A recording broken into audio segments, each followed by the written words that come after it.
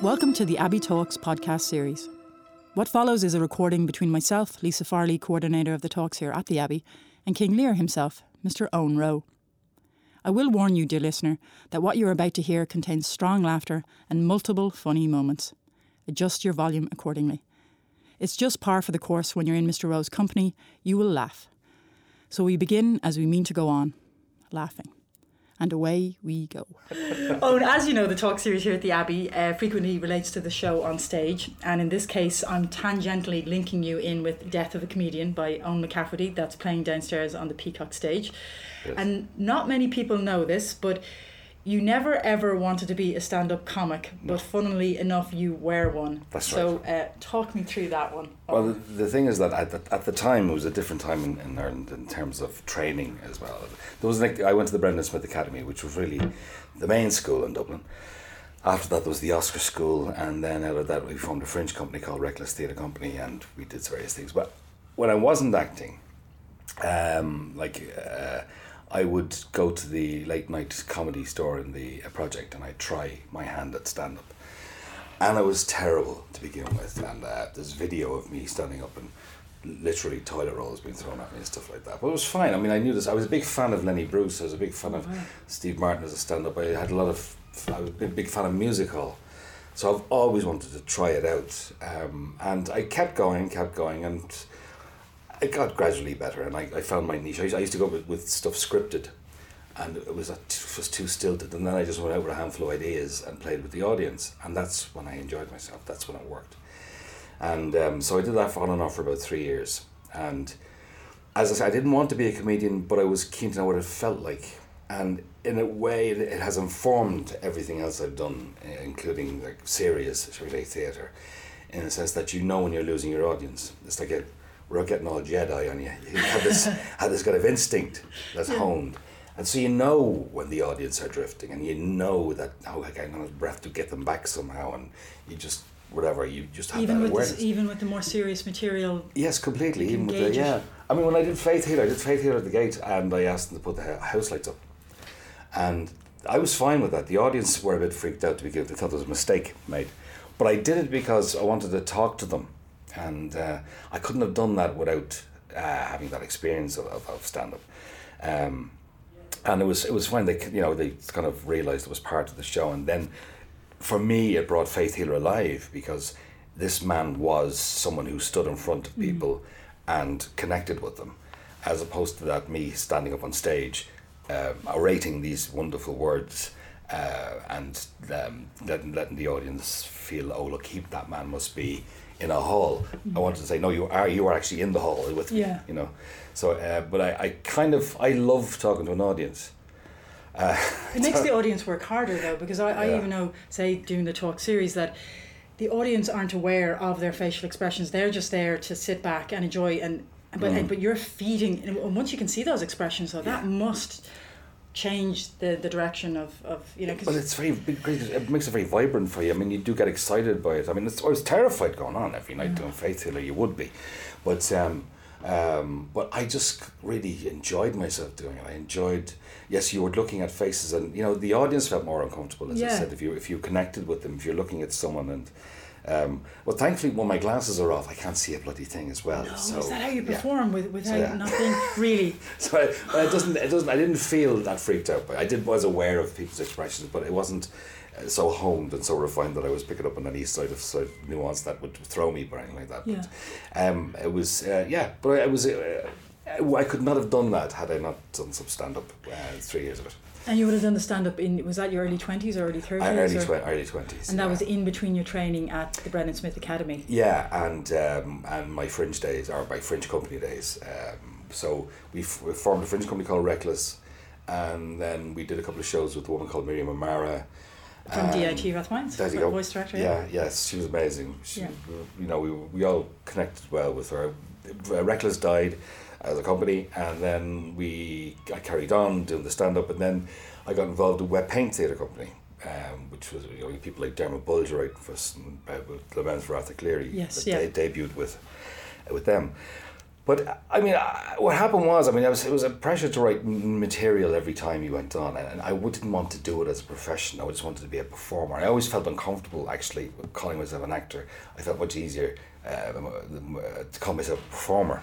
And when you performed as a stand-up comic, did you have a persona? Because I came across some pseudonym, I suppose. What was it? Ray? Oh, Ronald Reagan. Yeah, when I had a ray gun. It was very, very, very tenuous, the whole thing. But that was a bit more like, that was more like Reeves and Mortimer time. Okay. Around that time, as well, in Dublin, where Ronald Reagan was right, thing, and my niece had a ray gun that made a funny noise, and I borrowed it. That was okay. And then I just, but there was a scene where there was a thing where, at the time, there were a lot of Russian dissidents defected to the West. And also doner kebabs came into Dublin for the first time. So I had them, that sounds a bit sick, my Russian dissidents coming in as doner kebabs to get into the West, and I was interviewing a doner kebab, basically. That was my routine. It was high art. It was, I thought it was ended up on an album we did called Laughing Matter. Right. But I had lines like, this doner kebab was once a very fine dancer. Right. So I remember the Bolshoi Russian ballet company, and a pillar of strength was Mamushka. Right. That was the kind of thing I was saying. So then I sat I put the doner kebab on a chair and said, "Ivan, you're very welcome." And I proceeded to interview the doner kebab. So that was the. Yeah, well, there you go. So that's where I was at. So because there was an awful pressure at the time to be political as well, and I didn't want to be. I just get a pain in my neck with the phrase alternative, alternative comedy, and what that meant was like something like Ben Elton. Everybody had to be like given out about the politicians, which is valid and fine. But the pressure was sometimes it just wasn't funny. I mean, Lenny Bruce used to come out and make these points, and they were like, sometimes he wasn't funny. Yeah. But you got the point. But I wasn't like that. I just wanted to be funny if I wanted, or just engage or entertain the audience. No, so that was that kind of stuff. That particular one, that particular sketch was a slight departure for me, but it was it made it onto an album called Laughing Matter on vinyl somewhere. Oh right, it exists. So check your Bernardo's shops for that one. So you discarded the script and then you improvised then. So you went out as yourself and engaged the audience and fed off. But I was kind of I was kind of like more influenced by Steve Martin's stand-up at the time, which was, and I actually ripped off some of his, in the very early days, I ripped off some of the stuff just and did and tried it. Yeah. And then I thought people had never heard of him, and of course then people were coming up, I heard that in the album, so I dropped that and I started trying to do it. Well, I took that kind of slack-jawed, slightly surreal approach to stuff, and I'd use that as an influence. And you go out with a persona, all right, not necessarily a character, but you go with a persona. Whereas, say, the Ronald Reagan was a kind of a character thing that I did just off the wall. But you'd go out and some nights I'd say, okay, I'd divide the audience up and we'd do New York, New York, the song. And we split the women and the men, and now the men and the women. And then in between things would happen. And it was just very simple stuff. It was very brave as well as a performer to go out there and you're at the will of the audience. Yeah. Well, that's... And your wits. Well, yeah, but that's for, you didn't drink. You didn't drink, but like some comedians do and, can't do it. Like I couldn't see. So you had to be quite sharp. And it was good, and you'd be wandering. Sometimes you were wandering on stage at 1 a.m. Yeah. And the rest of the audience would be out of it, But anyway, it was just good. I had the arrogance and the sense of taking a risk. I mean, now I don't have that arrogance. I could never do it now. And it's the arrogance of youth, isn't it? It is, yeah. And I might not take a risk, but I'll take a challenge. There's a difference. I guess I don't know. A challenge is a risk with preparation. Is that making any sense? Yeah, absolutely. But it is. It's so I don't think because you felt you'd nothing to lose and you'd everything to gain in some respects at that age. You could afford to make mistakes then as well. Exactly. Yeah. And it was something, when if you had a terrible night, you didn't sleep. But if you had a great night, you certainly didn't sleep because you just thought you were high on the laughs and stuff like that. But as I said, what happened was.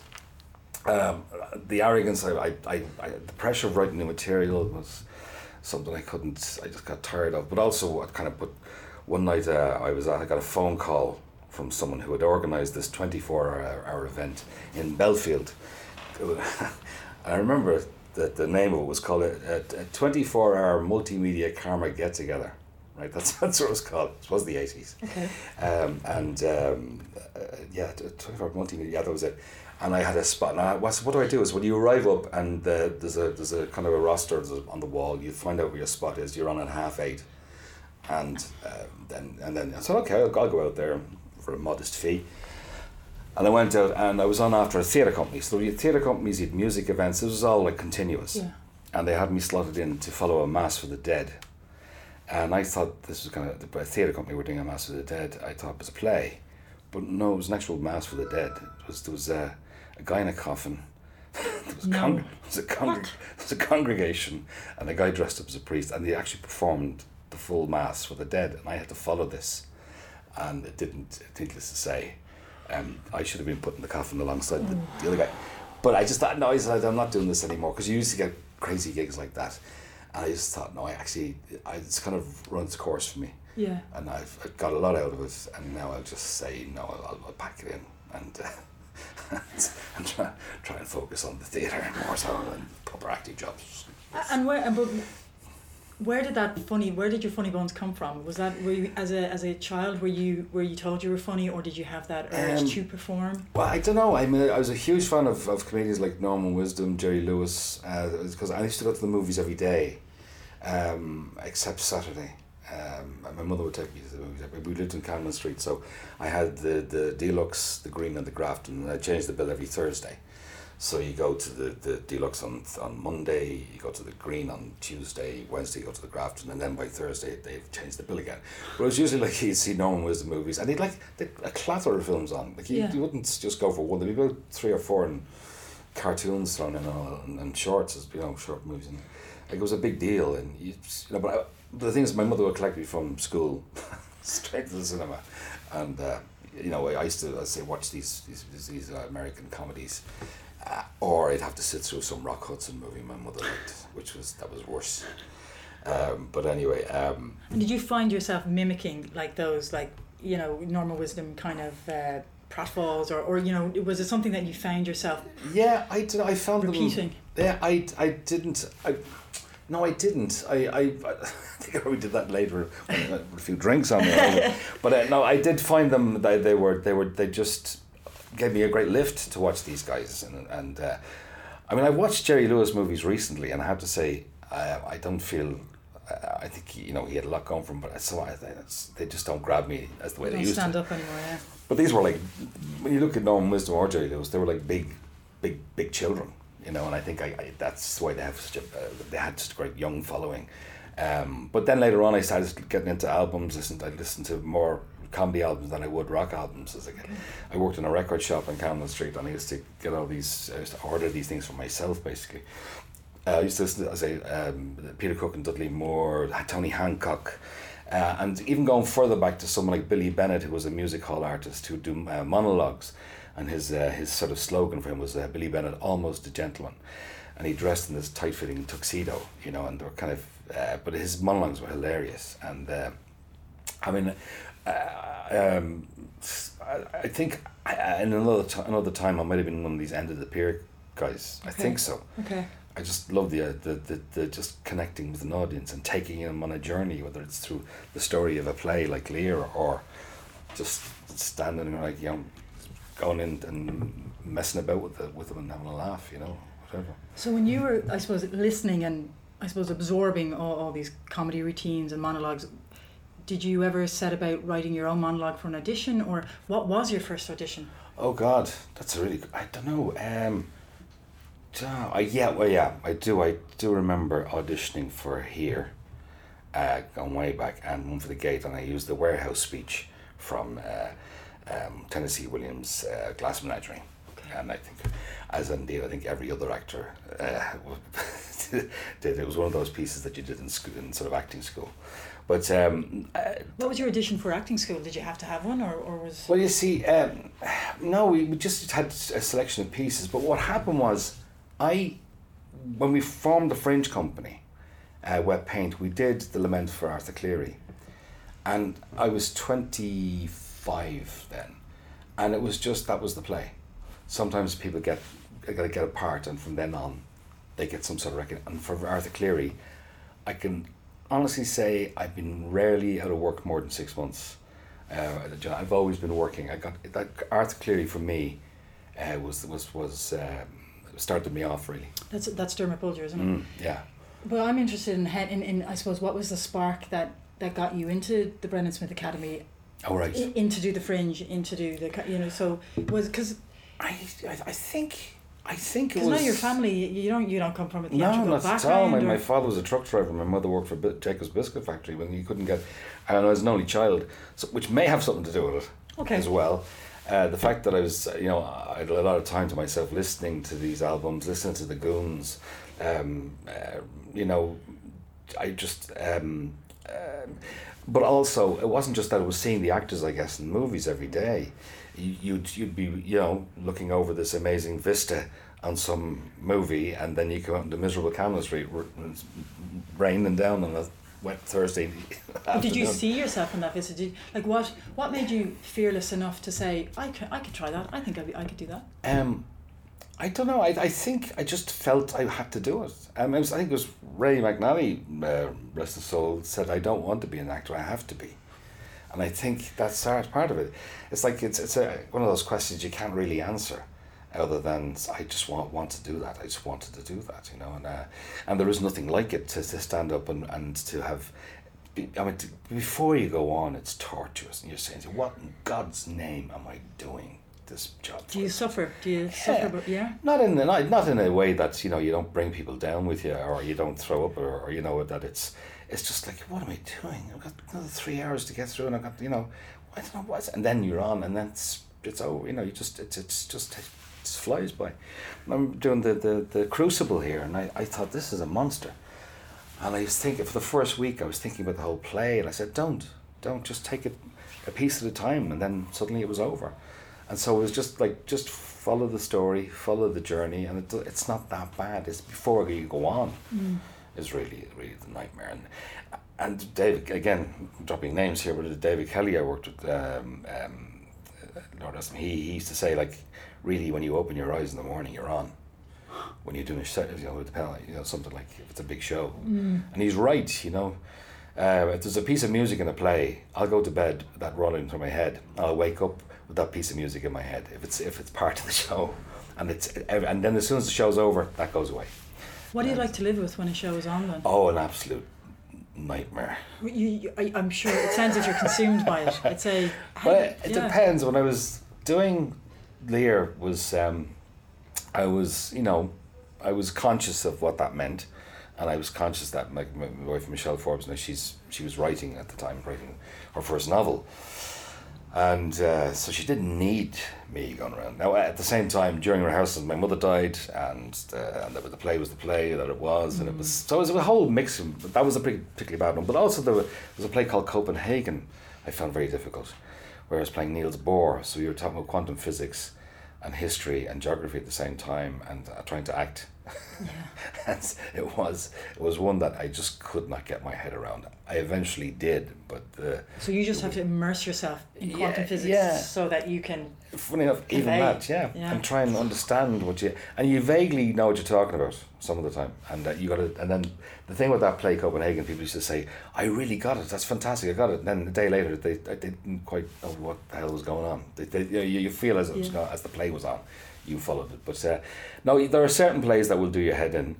Then there's certain plays where you just. Once it comes easy, but it's not. It doesn't demand that you break your neck on stage or do too much shouting.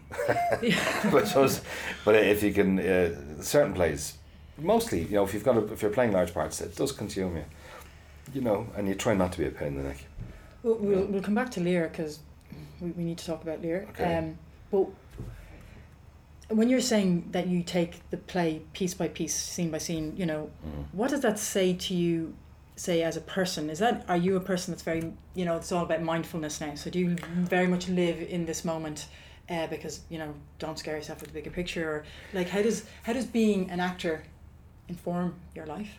How does it inform my life? Well, it's given me a great insight into certain situations and people, and like something like Faith Healer, it made me think a very different way about, you know, what it is to be a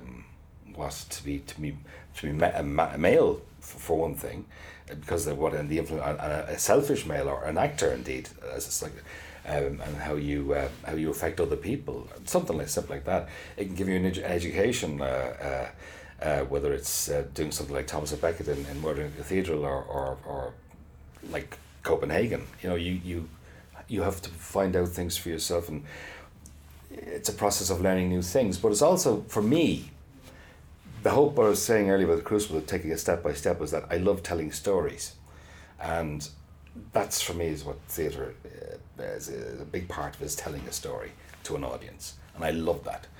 And if you tell that story through acting, and you take the audience with you on that whole journey from the beginning to the end, without playing, just taking it in steps, taking it, finding the arc of your show, of your evening, of your show, of your character, and then, you know, bringing them to that place where they weren't 2 hours previous or 3 hours previously. It's a great sensation. It's a great feeling. And like, I'll read a story to anybody at the drop of a hat even, and they don't take me up on it, which is so I've often said to people, would you like me to read to you? And they laugh, thinking I'm joking. No, I'm actually serious. And then they feel that I'm being weird and they move away. So I do enjoy telling stories. I do enjoy it, and through theatre, it's wonderful. And to say, you know, some wonderful plays have been given to me to work on, and I've been given that gift to of that play, and you know, hopefully there's a full house there, and hopefully we all go and have a great time. You know, it's great. So now we must talk about Selena, Yeah. and your professional relationship. You worked with Selena on Titus and A Tender Thing. First thing, she was kind of assistant director on the O'Casey Plough and Stars here, and that's when I first met her. And she was very quiet, but you know, rarely spoke. But it was then she was doing Titus, and she gave me a call. She says, I have this idea of Titus Andronicus. So, and then she showed me her plan for it, her dream for it, which was supposed to be in the actual Daisy Market, which is off Francis Street there. She wanted to do a kind of a site-specific version, and it was like a big bomb site, and she was talking about jeeps and fires and people, all the audience on different levels, and it was amazing. I said, yeah, fantastic. Didn't work out. We ended up doing the project, but she never let the scale of it go. We had basically it was a road going through the project, and we had a massive cast. So a lot of them were students from the Gaiety School, and we did 9 performances. Because had we done any more, the show would have been compromised. You know, we'd have to start cutting back. We couldn't afford to do any more than 9, which is great, you know. And I'd love to do Titus again and do a not touch a thing, because that was just an exhilarating piece, and so inventive, and it was so even in a theatre the size of the project, it had a sense of spectacle, and I really missed it when it ended, you know. So that we worked on that first off, and then we did a Beckett Catastrophe, and then we did Festin and Lear, which again with a lot of preparation. At Lear we were talking about 12 months before we even went into rehearsals. You know, we were talking about ideas and what could we, and then we did last year we did A Tender Thing. And hopefully we'll be doing The Tempest for 2016 here. And hopefully she's been asked to, and we're talking about me doing Prospero, and I'd love to, you know. And that, I think that'll be the next thing. I won't be doing any more theatre until around then. I'm not free till then anyway. But so we keep this, you know, coming together, and we have a lot of meetings. Way before we rehearse, we talk about ideas. We talk about just, you know, we exchange pieces of music, paintings, whatever. We just get the old head flowing, you know. And we did a lot of that on Lear, an awful lot. Simple things like when Lear went mad in the woods, I saw a picture of Pan, the god Pan, and so we said, why don't you make my head that instead of just putting his flowers in his hair, that he makes kind of some sort of structure that looks like the Pan horns, and so we went for that, and it seemed to. It's a simple thing like that. Just gave it a little angle, a little edge that you don't normally see in those things. And you have a shorthand with Selena. Yeah, pretty much. Yeah, and there's there's rows and stuff like that, but it's always never taken personally. It's always, and you always end up with something hopefully good at the end of it. But it's so it's just one of those things that I enjoy. She's great. I enjoy working with her. I suppose staying on Lear, it was obviously a difficult time for you to get through that production. You mentioned in interviews that you, I suppose, made tributes to your mother. Oh yes, yeah, her dementia. Yeah. Yeah. I'm always, whenever someone says the madness scene in a Shakespeare, I always cringe a little, because it's never madness. It's somewhat brought them to that point. Like, and we talked about Lear having dementia, because then I could give the character some sort of arc. So it started off small, and then it began to grow. And the first thing, the first sign of Lear's dementia was pouring wine into an upended goblet. And that's how we first realised my mother had dementia, that she poured tea into an upended cup. And so we took things like that, and it kind of gave me a good... I mean, it sounds like I was exploiting my own mother's illness, but it gave us a truth, if you like. For me, everything we did had some sort of reference point to where she was at, where there was sudden moments where erratic behaviour, where she'd be violent and aggressive, which was completely out of her character, and then she'd be quite benign and maudlin and whatever. So for me, it wasn't me playing madness, the madness of Lear. It was playing a man who had an illness, and it came from somewhere. And funny enough, like, some of the more tricky elements, some of the more tricky speeches even in the play became a little bit easier to me, because it had that grounding. I wasn't trying to impose an illness or a madness on the character. It came from something that I was familiar with, and I'm grateful again to Celine to allow me to explore that without, there was a certain haste in rehearsals, but I was given time to bring in those elements, and I think it gave the thing it gave a truth that worked for me. Because you're so young playing Lear, and would you approach it again? I would, yeah. I mean, Derek Jacobi did it. He was very, very clever. He said he decided to do a quiet Lear. I can understand why, but I think you do need to be. I think to be in your 70s and 80s and do an energetic, a physical Lear would be a mistake. I don't think you can. Did Jacobi do it that late? And was he? He did. He would have been in his 70s anyway. I think it's only about 6 years ago now.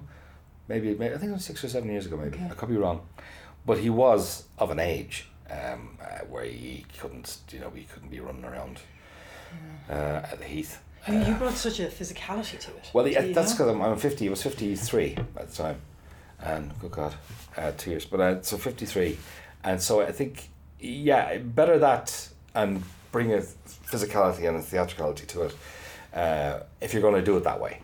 Of course, you can do it later on, but you might hurt yourself. You might feel it the next day, and blow wind and crack your cheeks might have a different meaning altogether as well at a certain age. So but there must be an impact after. Yeah, but there must be an impact after playing Lear. Yeah, but it was, and we used that front of the stage that came up. I never knew that existed. And it was, and you were holding those wolfhounds. Wolfhounds. My God. Yeah, they have a mind of their own. Yeah. The plan was to come in with those wolfhounds. Me have them on the leash in front of me too, but they kept going in opposite directions. So I thought, Selena, can we just have the bloody things? Can I just come in with Cordelia, please? At least I can control her. Right? But and I don't mean that in a nasty way. But no. So they kind of ran around the stage. But we did have bigger plans, but they just didn't cooperate. They just didn't cooperate at all. But you took a break after Lear, did you? I went straight to London. Did you? Yeah, I got a call from Marianne Elliott, who directed Warhorse and Curious Incident of the Dog in the Night. And she was doing a production of Sweet Bird of Youth, at the Old Vic with Kim Cattrall. And I thought, okay, why not? I'll just run it by the missus first, and that was fine. So I was over there for about 5 months, and it looked like I'd take myself out of Dublin, but I hadn't. I was over there, and it was an amazing production, I have to say. It was Williams had written 11 different versions of it because he was never happy, but we eventually had a great dramaturg, and he eventually put together one terrific version of it. And I had a ball doing it. Boss Finlay was the character, a very corrupt politician. And he was, it's an extraordinary play in the sense that it's rarely done, or for a good reason. I think it was, when it came out, it would have been late 50s maybe, but it's a play that deals with abortion, castration, venereal disease. They weren't particularly savoury subjects at the time. Drug addiction, it was all there. And I don't think people would, was hailed as saw it as an accessible, successful play, and say like Streetcar was, or Camelot Tin Roof, say. So it was a challenging play at the time, and it still had an edge to it when we did it. So then when I came back, I worked with Selena again, playing Romeo and Juliet with Alwyn Foray, old pal, and we did A Tender Thing, which was adapted by Ben Power from Romeo and Juliet, Much Ado About Nothing, and some of the sonnets as well. And that was I was really thrilled to do that. It was such a moving piece. It was a bit like that French movie Amour, yes, about an elderly couple, Romeo and Juliet. Every word of it was Shakespeare, obviously, and she falls ill, he looks after her, and then they have a suicide pact, and that was the play. But there was much more to it than that. It was far more moving, and it just underlined for me and a lot of people who came to see it the whole fragility of life, of fragility of relationships, how much we take for granted and how much we shouldn't take for granted in terms of our relationships and stuff like that. And it was a very satisfying piece to do. And that I would do again. I could do again, because again, you could play that into your 80s, you know. It was just a beautiful piece compiled by Ben Power. Well, you talked about being in London with Sweet Bird of Youth. Had you ever any graw to move over there and settle a life over there? In a funny kind of way, I thought I was okay here because, you know, the work was more accessible. I thought if I went to London, I'd get lost. I'd sink. I know there's so many Irish actors over there. I wouldn't get the part. And in a way, I think I was right. I wouldn't have gotten to play some of the great roles that I've played here had I gone over there. But having said that, when I came back, I missed. There was a vibrancy and a positive energy, and which may have come out of sort of their arts being funded more or something, or a sense of an industry, or a sense of a more vibrant force in society than we maybe look on theatre. Theatre is almost like something that people will go to if if the missus wants to take me out, I have to go and see a play or something like that. There's an element of that. Other than that, there's a party faithful, if you like, an audience that you see all the time, but there it's far more varied. And that energy was wonderful to watch. So when I came back, I missed it. I missed that energy. I missed the variety. I missed the amount of things available to go and see, to sort of the workshops, all that aspect of things that you do have them here, but you in the course of a year you'll use them up. There won't be as many things happening. Put it that way. It's a bigger place, London, but I missed the vibrancy, I have to say.